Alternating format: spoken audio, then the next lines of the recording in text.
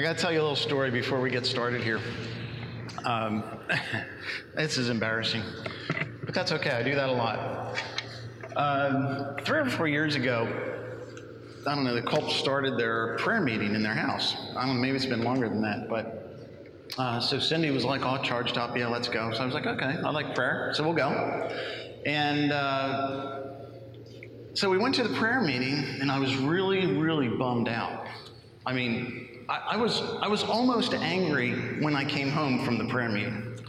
And the reason is that I went to the prayer meeting with a preconceived idea of what a prayer meeting should look like. Because in my experience, when I went to a prayer meeting, I come from an Anabaptist tradition, and kind of like Mennonites, Brethren in Christ, that kind of thing. And so what we did was we would get in little circles, and we'd be given a list of things to pray for, like a shopping list. And we'd pray for the world, we'd pray for missions, we'd pray for people, we'd pray for broken legs, we'd pray for this, and then we'd go home.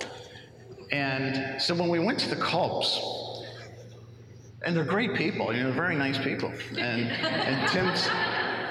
And it was wonderful, but we sit down and Tim gives a devotional. He starts reading the Word of God to kind of get us going. I'm like, all right, that's cool. The Word of God, prayer, they kind of go together. And then we put on some music and we start singing songs of adoration and of praise and of worship. And then he started asking us questions like, what's God like? Just tell God what's on your heart tonight. What are you thinking about God tonight? And this is 45 minutes later, and we haven't prayed yet. And I'm like sitting there like this. All right, what's going on? So we get through the whole thing. I don't know that we ever actually, that particular night, prayed for anything in terms of broken legs and arms and lives and relationships. I don't think we did, honestly. So we were leaving, and Cindy's like, oh, wasn't that great? That was an awesome prayer meeting. And I'm like, I ain't never going back there again. This is not prayer. This is adoration, confession, and thanksgiving and supplication. No, we didn't get to the supplication. It was just ACT. So I didn't go for a couple weeks, and then, I don't know, God kind of convicted me a little bit. And so I went back. And over a period of time, I was like, God started doing something in me because he was like, you got to put off some of those preconceived ideas of what things are like. This is truly what prayer is. Today we're going to be talking about, Santa Claus. We kind of go to him with our shopping list of stuff we want.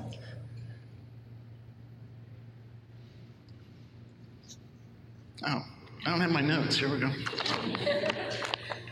Maybe we don't need them today. But anyway, thank you, Tim, and thank you, Cindy, for showing us and teaching us every week what prayer is like.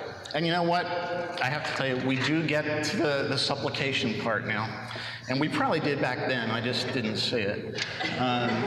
We do pray for people. We sit them down on the prayer bench, and we pray God's blessing over them. We pray God's healing over them. We pray for Renew. We pray for our pastors. Yeah, we do pray for stuff.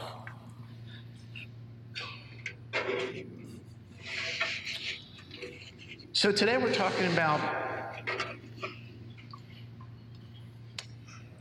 misconceptions about God. We're continuing our series, and I'd like to know, did anyone watch any of the Republican National Convention this week? Anybody bold enough to raise your hand and say yes? Okay. Well, see, my wife and I and my daughter, Casey, we're really into theater and drama, and I thought, well, if nothing else, this is going to be political drama at its best. So I thought, all right, I'll tune in. And I was actually kind of surprised. My favorite part about the whole thing, and I watched a lot of the speeches, was when Mr. Trump's adult children got up and gave their speeches. That was my favorite part. And it was because they were eloquent, they were passionate, they were well-spoken, but they all said one basic thing. The first one, Tiffany, the 22-year-old, college grad, I don't know what you call them these days, millennials or yuppies or I don't know. But she got up, and in so many words and in so many different ways, she said, let me tell you about my father. And then she went into everything she liked about her father.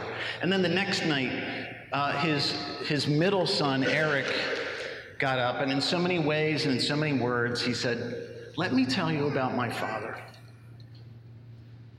And then his oldest son, Donald Jr., gets up the next night, and he says, in so many different ways and in so many words, he says, "Let me tell you about my Father." And then finally, his eldest daughter, Ivanka, gets up, and guess what she says when she's introducing him? She basically says, "Let me tell you about my Father."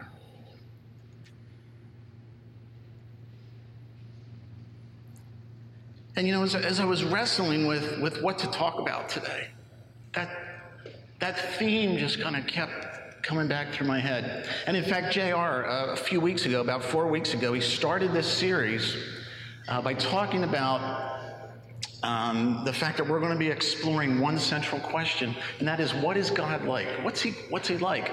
So then in so many ways, in so many words, in his message, JR said, "Let me tell you about my Father." He's not a good luck charm. He's not like a genie in a bottle that you conjure up when you need something. And I really like this statement that JR said when he opened up. He said, "What if instead God wanted to be your friend who didn't hand out 3 wishes, but gave you the immense gift of his presence all the time, every day of your life? God is the good and merciful, human befriending God. He's the good Father." And then last week, 2 weeks ago, actually, our last gathering, Pastor Doug got up, and in so many ways and in so many words, guess what he said? "Let me tell you about my Father." He's not an angry tyrant. He's not a guy that's up there just waiting for you to mess up. In fact, he went back to the Old Testament and used this scripture about how God is full of loving kindness and grace and mercy and salvation and all kinds of things. So I would encourage you, if you missed either of those 2 messages, go back to the website. In fact, I checked it out last night just to make sure they were there. Go to renewcommunity.org, what we do, and then teaching, and you can hear those 2 messages to kind of get caught up. Well, today our topic is, do we sometimes look at God like Santa Claus? And so as our text for our message today, we're going to use Santa's favorite song, and I think we're going to have that up on the screen. Yeah, the screen's working. Here we go. Santa Claus is coming to town. All right, now we all know this song. Now we were debating at house church the other week whether we should sing the song this morning. So since this is a democracy, we're going to take a vote, all right? And we're in the election cycle, all right? So if you would like to sing this song this morning, I would like you to raise your hand, all right? Wow, that's... All right? If you would not like to sing the song this morning, I know JR doesn't want to, so you can keep your hand in. Raise your hand, all right? Oh, you do not... I am so bummed that we live in a democracy, because I wanted to sing. All right, well, we're just going to read it then. You better watch out. You better not cry. You better not pout. I'm telling you why, because Santa's coming. All right?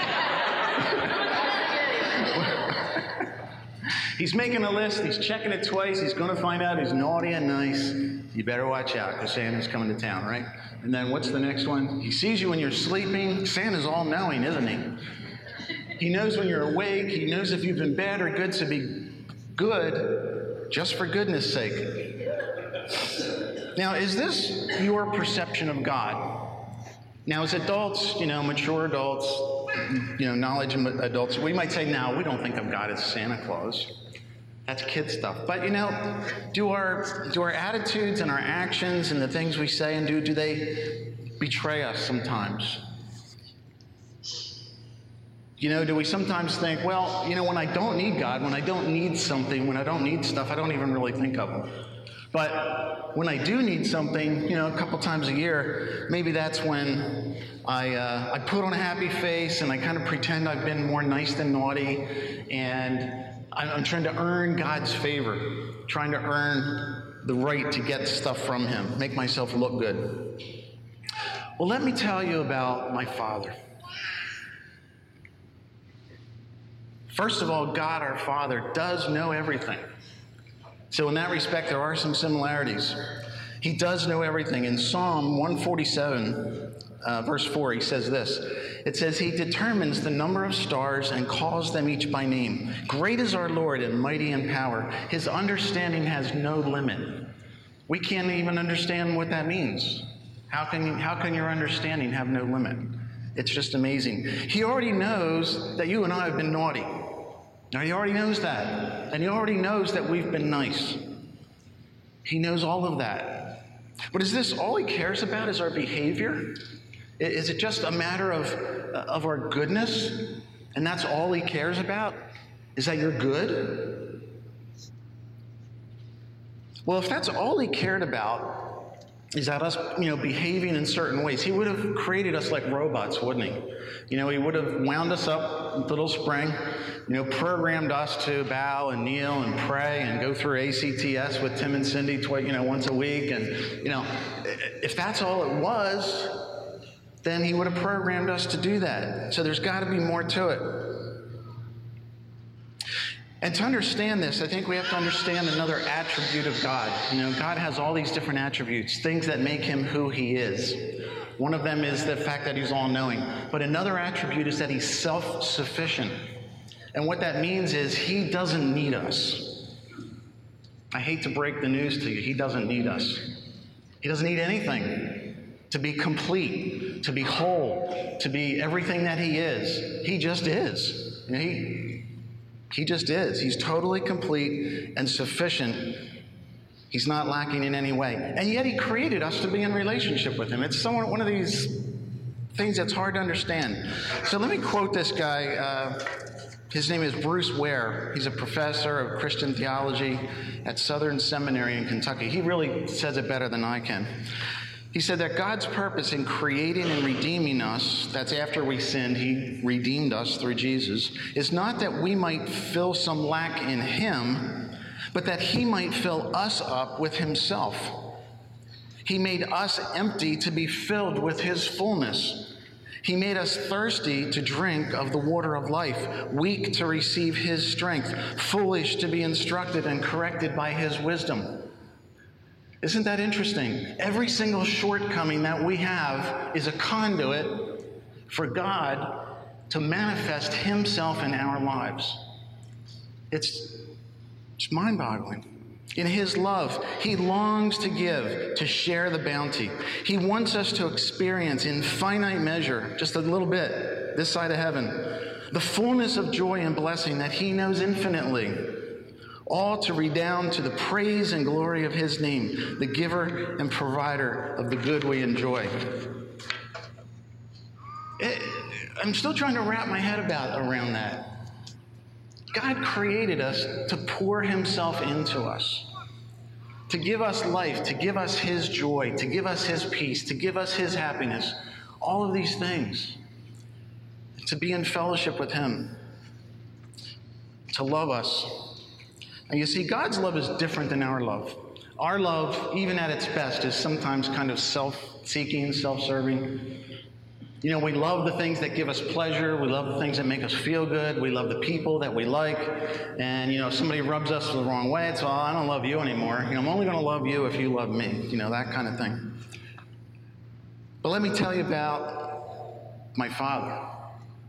His love is different. He says, I love you because I created you in my image and I want you to be like me. He just loves us for who we are. He's imparted himself to us. He wants to fill us completely with himself. And you see, you don't have to pretend to be nice. You don't have to put on the happy face. I think that was from a musical or something. Bye Bye Birdie, I think. Put on a happy face. All right? We don't have to do that with God. He already knows that. We don't have to pretend to be nice. In 1 John 4:19, it says this. It says that we love God and we love each other because he first loved us. You see, God is the initiator of everything. He created us. He loved us. He gave us physical life. He gave us spiritual life. He's the initiator of it all. He pursues us. He comes after us. And that's why we love in return, is because he started it all. There's another misconception about God, and that, like Santa, he only cares for the good people. God really only cares about the good people. He doesn't care about the bad ones. And, we may have thought this. It's like, well, good people get gifts. If I'm good, I get stuff. And the bad people get coal, or they get nothing. All right? That's sometimes how we think. But let me tell you something about God the Father. It's really not that way. In Proverbs 15:3, it says this: the eyes of the Lord are everywhere, keeping watch on the wicked and the good. Now, if you have a Santa Claus mentality, you might look at that and say, see, he's looking over to see who's naughty and nice. He's looking over the wicked and the good. And if you're wicked, you're going to get it. Okay, that's kind of the Santa Claus mentality. But I think the writer of Proverbs was saying not so much that. I think he was saying because of the other attributes of God, his grace, his mercy, his kindness, his compassion, he's watching over everybody. His desire is that none would perish. He's looking over everybody to bless them and to care for them and provide for them. There's another scripture that, in fact, Jesus said this in Matthew chapter 5, verse 45. He said that God, causes his sun to rise on the evil and the good and sends rain on the righteous and the unrighteous. That's the naughty and the nice. You see, God, and if you're a farmer, you basically want two things. You want rain and you want sun, because those two things are what give life, that cause your crops to grow. So God, in his mercy, he extends his mercy and kindness to everyone at one level. He cares for and looks out for everyone. Now, another truth is that if God only cared about good people, then none of us would be here today. Because what Paul says in Romans 3:23, very popular verse, for all have sinned and fallen short of the glory of God. Every single one of us, we're born sinful, despite what we'd like to think. Look, there's a beautiful little baby right there. I'm sorry, but that baby's not perfect. We're born in our sinful condition. And it's not something we have to learn. We've all fallen short. You, me, everyone. But I'm so glad Paul doesn't stop there, because he continues the verse by saying this: all are made acceptable to God by his grace through the payment for our sin that came by Christ Jesus. God presented Christ as a sacrifice of atonement through the shedding of his blood to be received by faith. He did this to demonstrate his righteousness, because in his forbearance he had left the sins committed beforehand unpunished. Think about that. God just sort of overlooked some sins for a while because he knew the Redeemer was coming. And he did it to demonstrate his righteousness at the present time. That was Paul's time. That was with Jesus coming. So as to be just and the one who justifies those who have faith in Jesus. Sounds like a lot of stuff in there, doesn't it? But it's basically the whole entire Word of God, the whole Bible in a nutshell. We sinned. We messed up. God was faithful. He gave us a way out. It was through the life, death, burial, and resurrection of Jesus. And all who put their faith in him and their trust and their hope will have eternal life. It's a beautiful thing, isn't it? So let me tell you something else about my Father. He loves you just the way you are. And we've all heard that before. But you know what I like to say? Because I think this is more biblically accurate. He loves you just the way you are, but he loves you so much he won't leave you the way you are. When you put your faith and your trust in him, he turns you into a new creation. Now let's discuss another misconception about God. And that is, like Santa, you don't really know where you stand with him. You can't really know where you stand with God. Now think about this. Let me ask you a question. You don't have to raise your hands and vote, but when is it that you understand whether you've been nice enough or too naughty for Santa? Like, when do you understand where you are in relationship with Santa, if you've been pleasing to him or not? At what point? Christmas morning, when you wake up Christmas morning, think about that. You go through, 364 days of the year in just utter despair because you don't know where you stand with Santa until you wake up Christmas morning. It's true. Am I going to get coal? Am I going to get a present? Is there going to be an empty space there under the tree? Is my brother or sister going to have lots of stuff because they were nicer than I was? We've got all this stuff running through our heads. But let me tell you something about my father. It's not that way with him. You can understand and be sure of your relationship with God through Jesus right now, all 365 days of the year. It's an amazing, amazing thing. You don't have to wait until you die to go to be with him to see whether he liked you enough or not. Okay? It's not like Santa.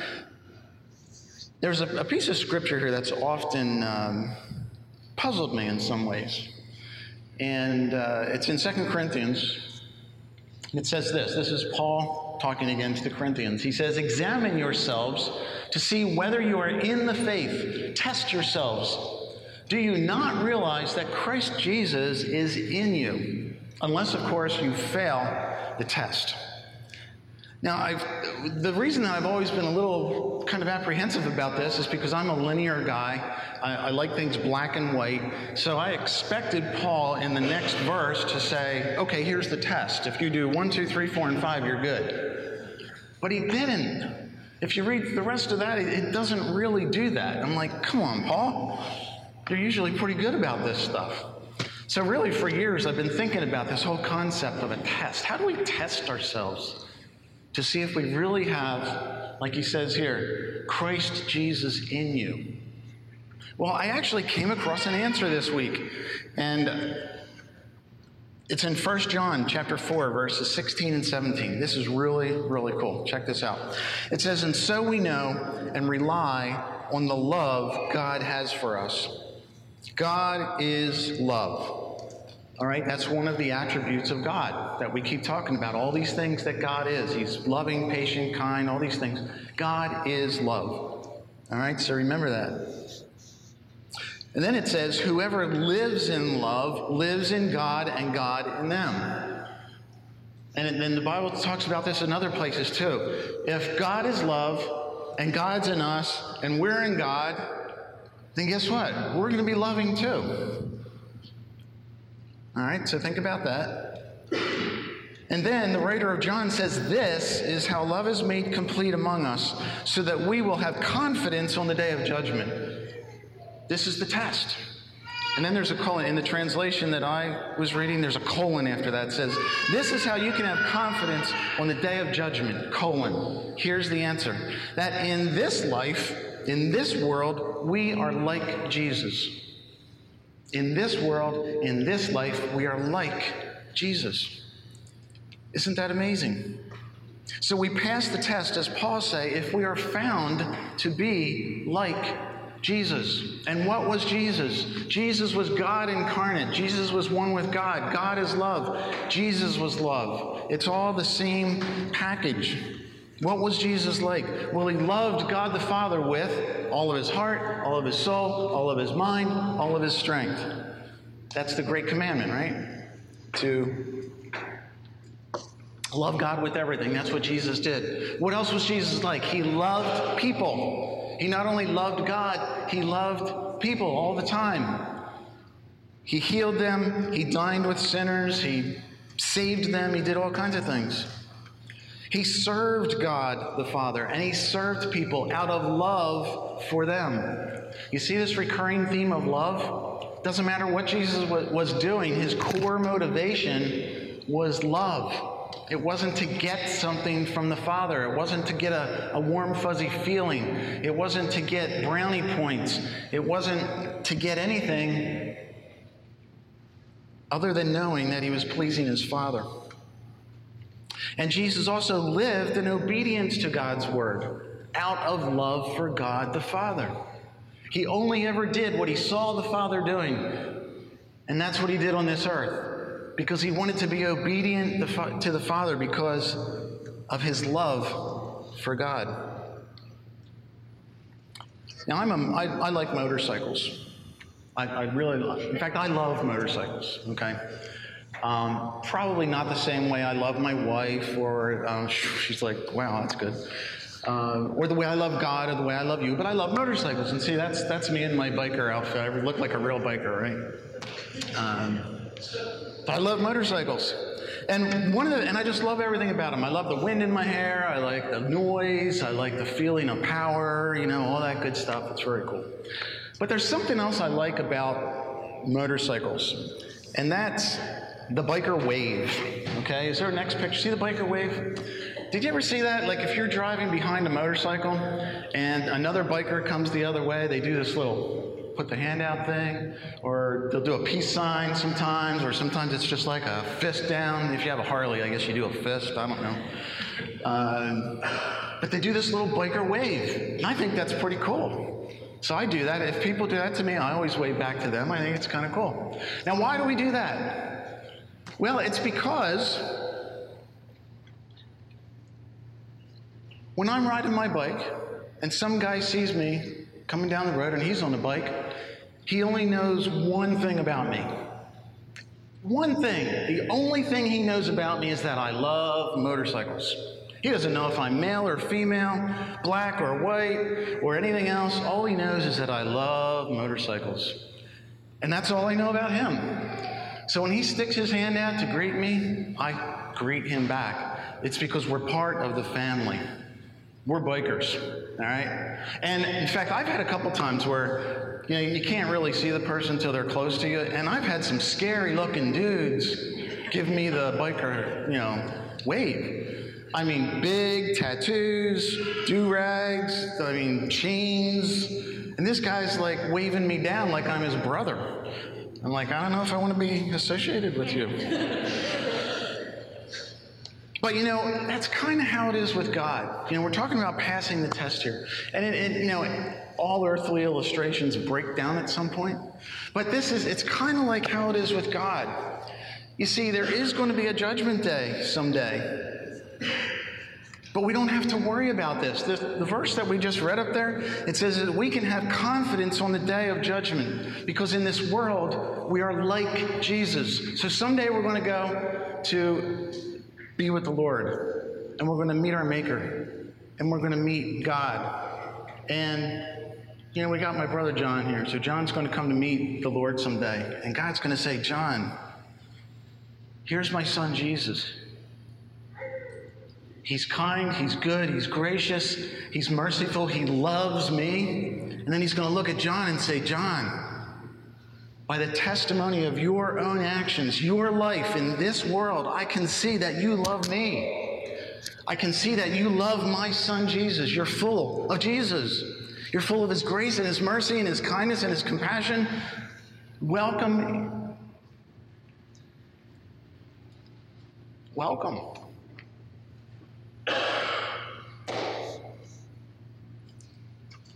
Is there anything else to say? The master will say, enjoy being with me forever. So I have to ask you, if you were to take this test right now, as Paul says, take the test. And as it says in John, this is how we know that we can have confidence in our salvation, that we look like Jesus. Take the test. Do you love God the Father with all your heart and with all your mind, with all your soul, with all your strength? Do you love people? Do you love unlovable people? It's easy for me to love Cindy because she's awesome. But do I love unlovable people? Do you live in obedience to God's word out of love for him, not out of anything you want to get, but just because you love him, just for who he is? You see, it's not prideful to want to be like Jesus. You might be thinking, boy, that's pretty arrogant to think that I can be like Jesus. There's only one Jesus.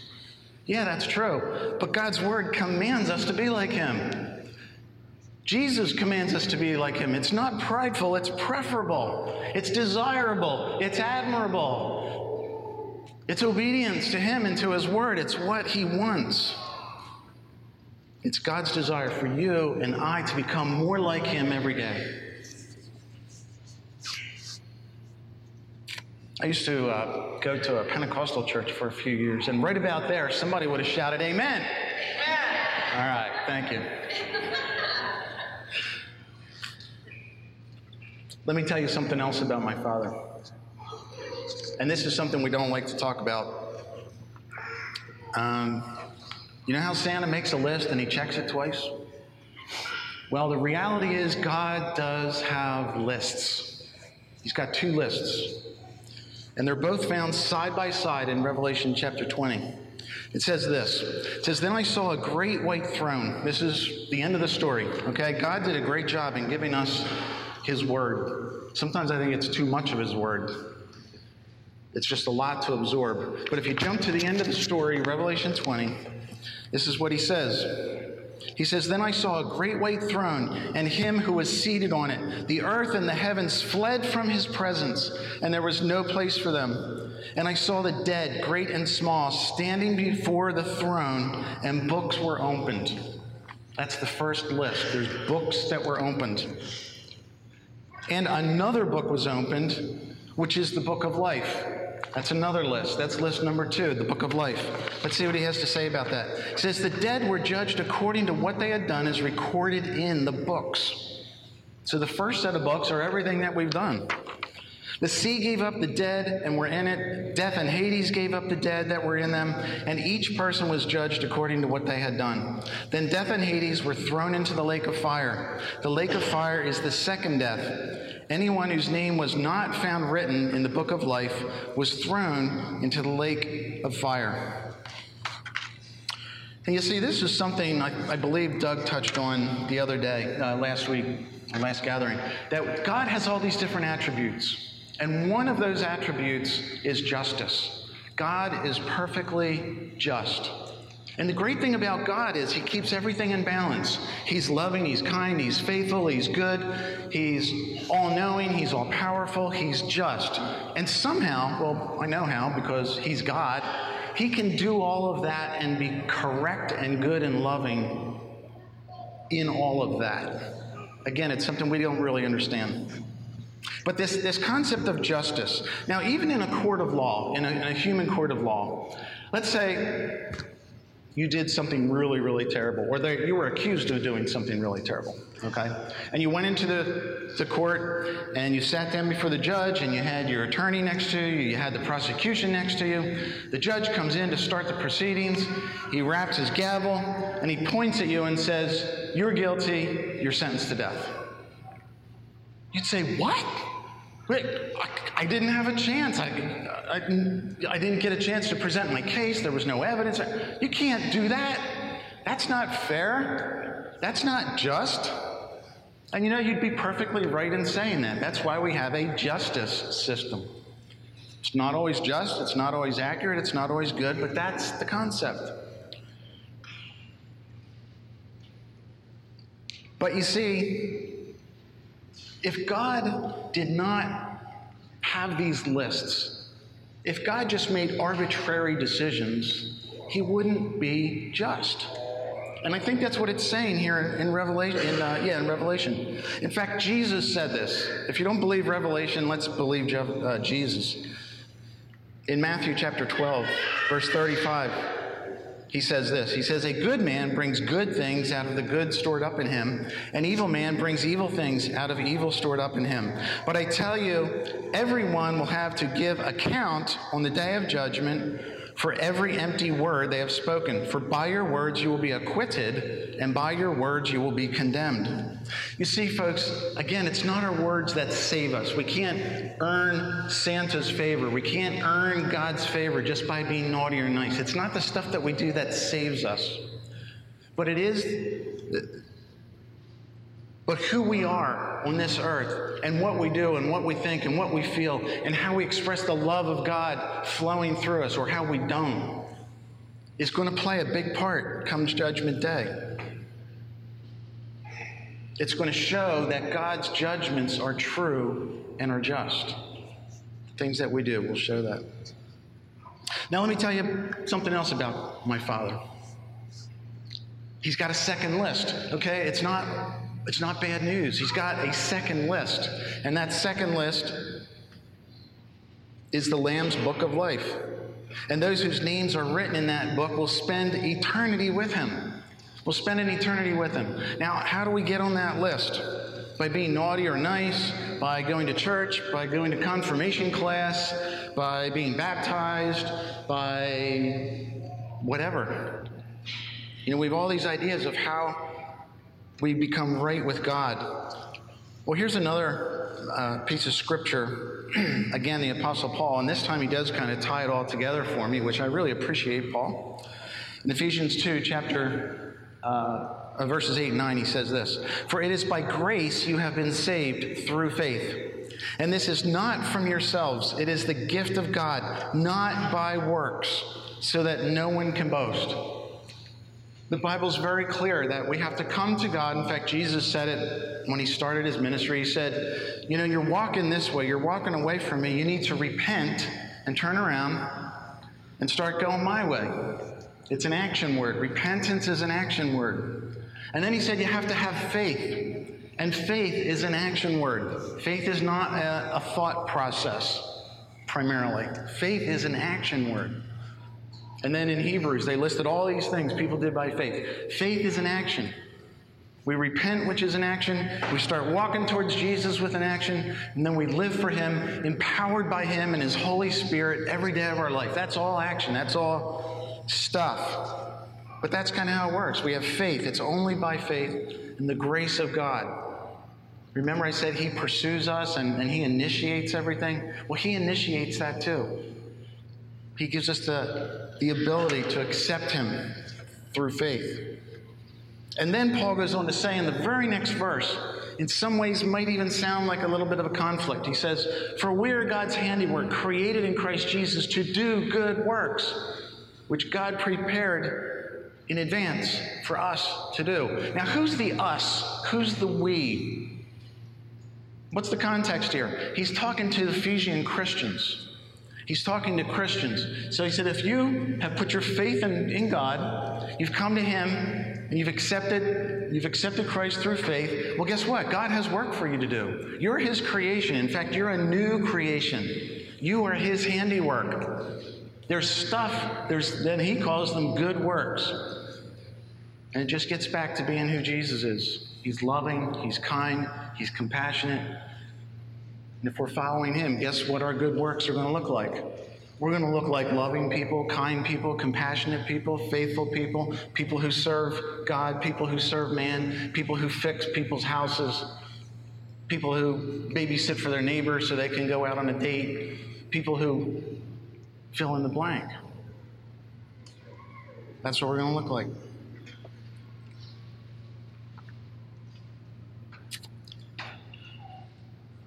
You know, it's, like I said, there's almost too much stuff in the Bible, but this really is the place to go to see what our Father looks like, isn't it? And there really was a Saint Nick. I guess I knew this, but I kind of did a little bit of research on him. And there really was a guy, Nicholas, and he was born in AD 270 or thereabouts, somewhere in the late 200s. That was a long time ago. That was, 1,700 years ago? It's a long time. But he lived in Turkey, in what is modern-day Turkey, along the coast. And he was actually raised by Christian parents. He was in a Christian family. His mom and dad taught him the faith, taught him about Jesus, taught him about everything that we just learned today about loving God and serving God. And his parents passed away. I don't know how, but they both died when he was still a fairly young man. But he had a faith instilled within him from them where he decided to take his life and actually do what Jesus said. So he took his whole inheritance that he received from his parents and he said, I'm going to sell all my possessions and I'm going to give the money to the poor. So he took his money and he just started doing that. He started feeding people, clothing people, ministering to the poor, ministering to the needy. He kind of dedicated his life to doing that. And within the church, they made him a bishop. So he was Bishop Nicholas. And he became known throughout the land for his generosity. He would help sailors on ships. He would, do all kinds of things. So there really was a St. Nicholas. And I believe that, someday when St. Nicholas goes before the judgment seat of God, I believe that God's going to look at him. He's going to look at Jesus. And he's going to look at St. Nicholas and say, you know what? I can tell that you've had faith. I can tell that you've accepted the grace and the mercy that I extended to you when you were a child. You had a life that served me because you loved me. Not because you got paid for it, or because you earned some favor, or because you got some earthly reward. I can see that you just love me. Welcome into my kingdom. And I think that's the question that I have for myself and I have for all of us today, is when we think of our Father, and we think of what our Father's like, and then when we think of ourselves and when we examine ourselves, is our relationship with God based on things kind of like our relationship with Santa? A list of stuff that we hope to get from him. We only go visit him once or twice a year. We're more concerned about being naughty and nice than we are being in love with Jesus. Do we live in fear most of our lives because we don't know what it's going to be like when we wake up one day? Doesn't have to be that way. We're going to have, during communion, a little bit later in our service, there's going to be some people up here that would like to pray with you. And if anything that you've heard this morning in the message or the opening prayer or the music or anything just resonates with your spirit and you want to come up and talk to somebody about it, please do that. Come up and just, people will be praying with you and be praying for you. If you're not sure of your faith, if you're not sure of your salvation, if you have those doubts and feels, come on up and pray with someone. Talk to me or JR or house church leader or Tim and Cindy. Be happy to talk to you about that. Let's pray. Lord God, we just thank you so much for your word today. We thank you for this opportunity we have to come before you and sing your praises in song. We thank you that we can come in prayer to you this morning, giving you adoration and confessing and thanksgiving and all these different elements of worship and praise to you. And it's just a beautiful thing. Lord God, I just pray that as we continue this series, that you would show us more and more clearly who you are, that you're the loving Father. You care about us. You love us. You want everyone to be in your presence. You want everyone to be filled with your Holy Spirit. You want everyone to experience your joy, your peace. Lord, help us to not leave here today without experiencing that. Amen.